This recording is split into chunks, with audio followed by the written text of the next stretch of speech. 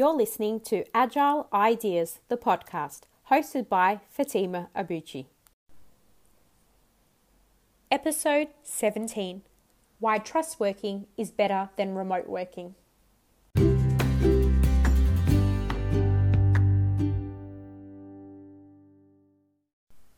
Hi everyone, and welcome back to another episode of Agile Ideas, the podcast. Thank you so much for joining me today. Before we start, I wanted to say, wherever you are, I hope you are having a good day. And if you're not, please know that there is help out there. Today's podcast is talking about what I've deemed trust working and why trust working is better than remote working. But before I can explain why it's better, I thought I would explain what it is. Now, remote working itself is nothing new. It's been around for a really long time. Although I feel that it is becoming a lot more acceptable as the norm in more companies these days than maybe it was 10 years ago. It is said that remote, flexible workers tend to be happier and more loyal employees. And I think that for the most part, many people would agree with that.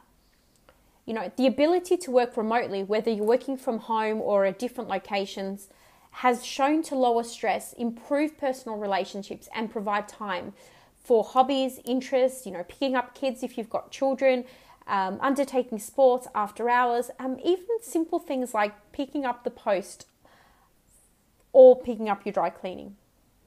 Simple things like this that, 10, even 15 years ago, earlier on, at least in my career, 16 years ago, I recall having really challenging conversations about being able to leave work early or starting late to do some of these things. These things were not things that were acceptable, or at least not in some of the places that I was working at the time. I think the same applies for many companies still today.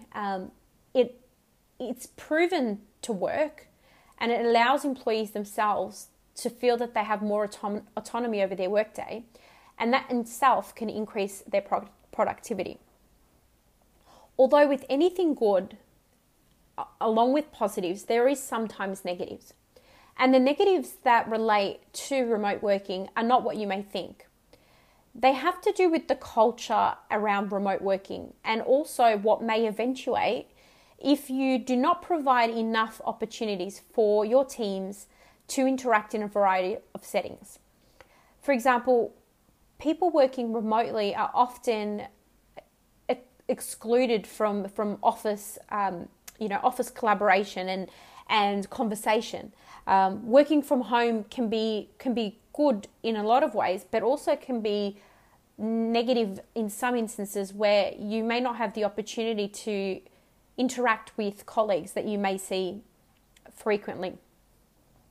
You may also find that in some situations you've had to find other ways to collaborate. These days, collaboration itself is becoming a lot easier with a lot of different tools that are out there. There's some really great tools that are being used to collaborate, whether it's Zoom or Skype or other internal office products.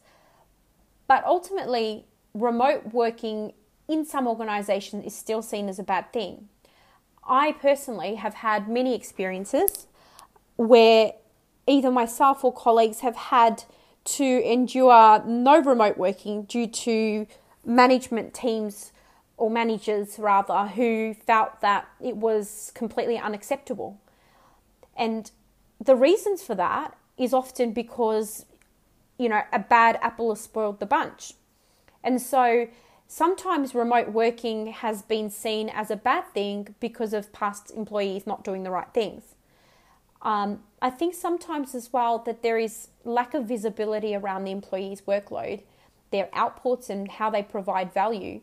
That is often part of the problem where you don't provide adequate structure around remote working to enable it to be as successful as it can be. And so without proper structure to make it successful, like anything, it's going to fail to drive the right outcomes and opportunities, right? So I think that we can't blame the employees themselves if they're not as productive as they could be. And likewise, you can't blame the managers I think it's a matter of coming together and working out collaborative ways to make sure that there are some guardrails in place to help those that are remote working to do it more effectively. Now, I mentioned examples that have happened in my personal career, and I've worked in some organisations where one example where there was an absolute straight rule from the beginning, day one, nobody is allowed to work from home. And the manager was quite clear on that. It wasn't something that was even possibly a discussion point. And I was quite surprised joining this organisation to find out that remote working, working from home, was just something that wasn't acceptable. It's something that I tend to ask about now when going for interviews, because it really is an important part of being able to have that flexibility in your life to enable you to be productive at work, but also have the time to do the things that you need to do outside of that. And so one of these organizations, the situation was no one can work from home. And it was interesting because I only found out because I remember having to address a tradesperson and wasn't able to get the time to be there for that tradesperson. It was just something that I was told I would need to take a day off for. Now, at this time, the manager of this particular organisation was working off the basis of previous negative experiences that he had had. And so remote working in previous teams mustn't have worked out very well for him, and therefore he created this rule. Now, in fairness to him, he also didn't work from home. So he made it a rule that worked both ways. That being said, unfortunately, a few bad apples ruined it for everyone. In another example, I also worked in another organisation where not just my personal experience from being one of the remote working employees, but actually others who had seen firsthand that their manager effectively was turning into like a little bit of a detective. It's the type of behaviour, really negative behaviour, where the manager of the team tries to catch you out, so to speak. For example, making phone calls at random times, pinging you on WhatsApp or communicator messages, trying to call you, checking when you appear online and commenting or making comments about that. These sorts of things are really bad for the culture of your organisation, because effectively they undermine your employees and they can cause significant damage to the relationship you have. Not only the relationship of an employer and an employee, but also trust that you have within your organisation. The last thing you want to do is be working from home thinking, is this person checking up on me? Now, ultimately, everybody is accountable for their own behaviours. And you'd hope that if you are working from home, that you're able to do so in a way that you are being more productive and continuing to deliver on the outputs and the requirements of your role. And I think the managers need to have more faith and trust in their employees that they will do that. And unfortunately, there will be times where maybe not everybody applies the same rigor, but I think this is why we need to have some frameworks in place to enable it to be as effective as possible. Now, in Agile Management Office, a company that I've been running now for 3 years, and during my time running this business, I've spent so much time trialing new things, from the way that we work, technologies we use, different techniques, and even remote working. Now, we've got a really small team at the moment of about 10 people, and often our team spends the majority of our time at various client sites. Other times, they're attending company meetings, we may be running workshops, but sometimes, just sometimes, our team need to work from home. And see, for some of these days as well, there are times where, as part of the work that some of my team do, like myself, doing some volunteering work, you need to take a morning off to go and attend a volunteering event, or you need to take an afternoon and finish about an hour or two early so that you can pick up your children from school. and you need to take the time out because you've got an important appointment or you've got to get ready for a wedding or whatever the case may be. Everybody's choices around what their lifestyle is up to them. And I think sometimes organizations need to be a little bit flexible. And it's really great to see that there is an increase in that, but unfortunately not in every company. Now, as a leader and a manager of a small business and a small team, and through the use of really, really positive tools that exist in the market, which we can talk about in a later podcast about how we collaborate nationally and internationally with our clients and our team. But I've had to have the foresight to build a team, with my team to build a model rather, that can suit a variety of needs for our team, but never lose sight of our main focus. And our main focus is always our customers. So in order to put some measures in place, our team collaboratively work together to identify what works for them. For example, when attending client sites, we need to make sure that clients are aware of when we are going to be on site. And so we provide notifications on the weekly basis to clients so that they are aware of where we are going to be. That's really important as an executive and as an owner of this company to make sure that our clients are informed along the way. We also provide opportunities for our team to work closer to home where possible to enable them to, save time commuting in traffic where it makes sense. We also have enabled our team to work flexible days that can change as frequently as the weeks change. So we don't have to have set days each week, although that usually provides quite good rigor, rigidity and structure. Keyword is rigidity, and being very rigid in that approach is not something that works as well as it does if you allow your team to be flexible. And as long as we know where each of our team members are, which we do through our processes and procedures that we have in place, I'm really open and happy for the team to be working where they would like to be working, as long as the clients are informed and their team members are informed as well. And so ultimately, as part of thinking about this is where the concept of trust working comes into it. Trust working to me is about providing an environment where everyone works based on trust and accountability and not monitored based on where their location is. Employees are part of our circle of trust, and it shouldn't matter where your team is working. I, for example, sometimes will be working from home. Sometimes I'll be in a cafe. Sometimes I'll be in between meetings and might even be working in the car while waiting for a client meeting. It shouldn't matter where your team are working, as long as that they are accountable and that they are well informed of your strategic objectives. Doing so enables them to perform their roles and deliver the agreed upon results so that you can ensure that they are aligned, clear on what they need to do, and ultimately keeping their customers happy. I think that with this model that we've put in place for our team of trust working, it means that I can be sure that our team will continue to be as transparent and honest and loyal as they have been. Because after all, without trust, what do you have? Now, I have to say through, my own personal experiences of seeing others who have not worked from home and been honest about it, it took me a few years to build up the confidence to introduce a model of trust working. But that is because as a manager, I've had to ensure that we've had the environment to support it. Trust working allows our team to deliver results in a way that best suits them, without compromising the delivery of outcomes for your customers and, for our business as well. So we've been doing trust working now for 3 years with great success. And so in order to ensure trust working can be successful in your workplace, what are some of the top tips that I have?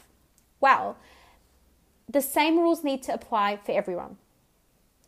Every employee is treated equally and starts on a level playing field. So there's no special treatment for one employee over the other. The trust model works by involving all the teams together and agreeing the rules up front. Then you set clear boundaries, ensuring you have some clear boundaries. For example, in our business, we have project teams that are on client sites ensuring that they're there to answer questions and provide support, etc., etc. So we make sure that we have those guidelines in place for each client engagement and what their expectations are for the client as well as for our team. So that way we don't have any confusion between where the team members are or where they should be. It's important that we set those boundaries so that the team is aware of what the requirements are per client site. Just because we may have a lot of trust working where people are working at different locations, we do meet regularly. Whether or not the team members admit it, they actually need adequate face time. It's an opportunity to meet like-minded people. So they need to go somewhere to socialize, exchange ideas, and drive outcomes with the greater team. In order to do that, we will make sure that we are either in our office, in the CBD, we will meet at a cafe, wherever it is that we are that's central at the time, and actually make sure that we meet regularly. I think if you don't provide ample opportunities for your team to work remotely and on site together sometimes, then you face them becoming disengaged and feeling isolated. And nobody wants to feel like that. The other thing we do is make sure that there are clearly defined outcomes for our team. Your team needs to understand what organizational strategic objectives exist and how they fit into the bigger picture, how their role will support completion of these objectives, and understanding what you need from them, what you expect from them.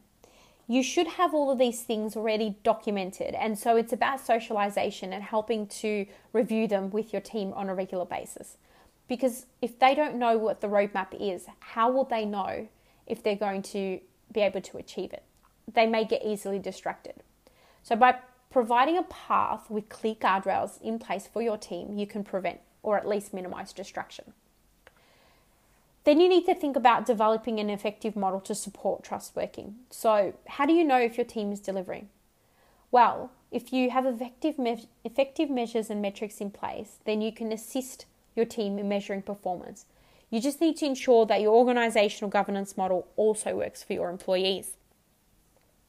When you build a model to ensure people are accountable, they're set up for success from the beginning. And then my most important attribute for trust working is collaboration. Collaborate, collaborate, collaborate. This is important because getting together is critical to ensure that your team do not get bored or feel isolated. You need to try to do it as often as possible. Some people might find it helpful to meet weekly, others may run monthly sessions or fortnightly. Whatever it is that works for you, to get together, exchange ideas, peer review work, elaborate on concepts, whatever it is that you do in your business. You can use daily collaboration techniques like stand-ups, check-ins, and reporting to maintain an eye on progress as you move through your days. Ultimately, trust working is about developing a solution that works for your team so that you and your team are comfortable that you have the right model in place to support an environment where everyone works based on trust and accountability and is not monitored based on their location. Making sure your employees are part of that inner circle of trust and giving everybody the same starting point. Trust working has done some amazing things for our business. People feel happier. We've got parents that are a lot less stressed and a lot more excited to work with us because they're able to go and pick up their children from school and not have to worry. We support each other, so if you have situations where team members are going to be away, we can make sure that we can share the load and support other team members in their times of need. Ultimately, trust working is something that is absolutely imperative for our business and will be something we continue to do going forward. Hopefully, this has been helpful for you and maybe gives you some insights for how you can introduce trust working in your team or in your organization. Thank you so much for listening to this podcast. I welcome any feedback as always. If you'd like us to cover off any specific topics in future or be part of an upcoming podcast, please let us know by going to www.agilemanagementoffice.com. And you can also find myself and Agile Ideas on most social media channels. Just search for Agile Management Office. I hope you've been able to learn, feel, think, or be inspired today. And until next time, what's your Agile idea? Thank you for listening. Please share or rate this if you enjoyed it.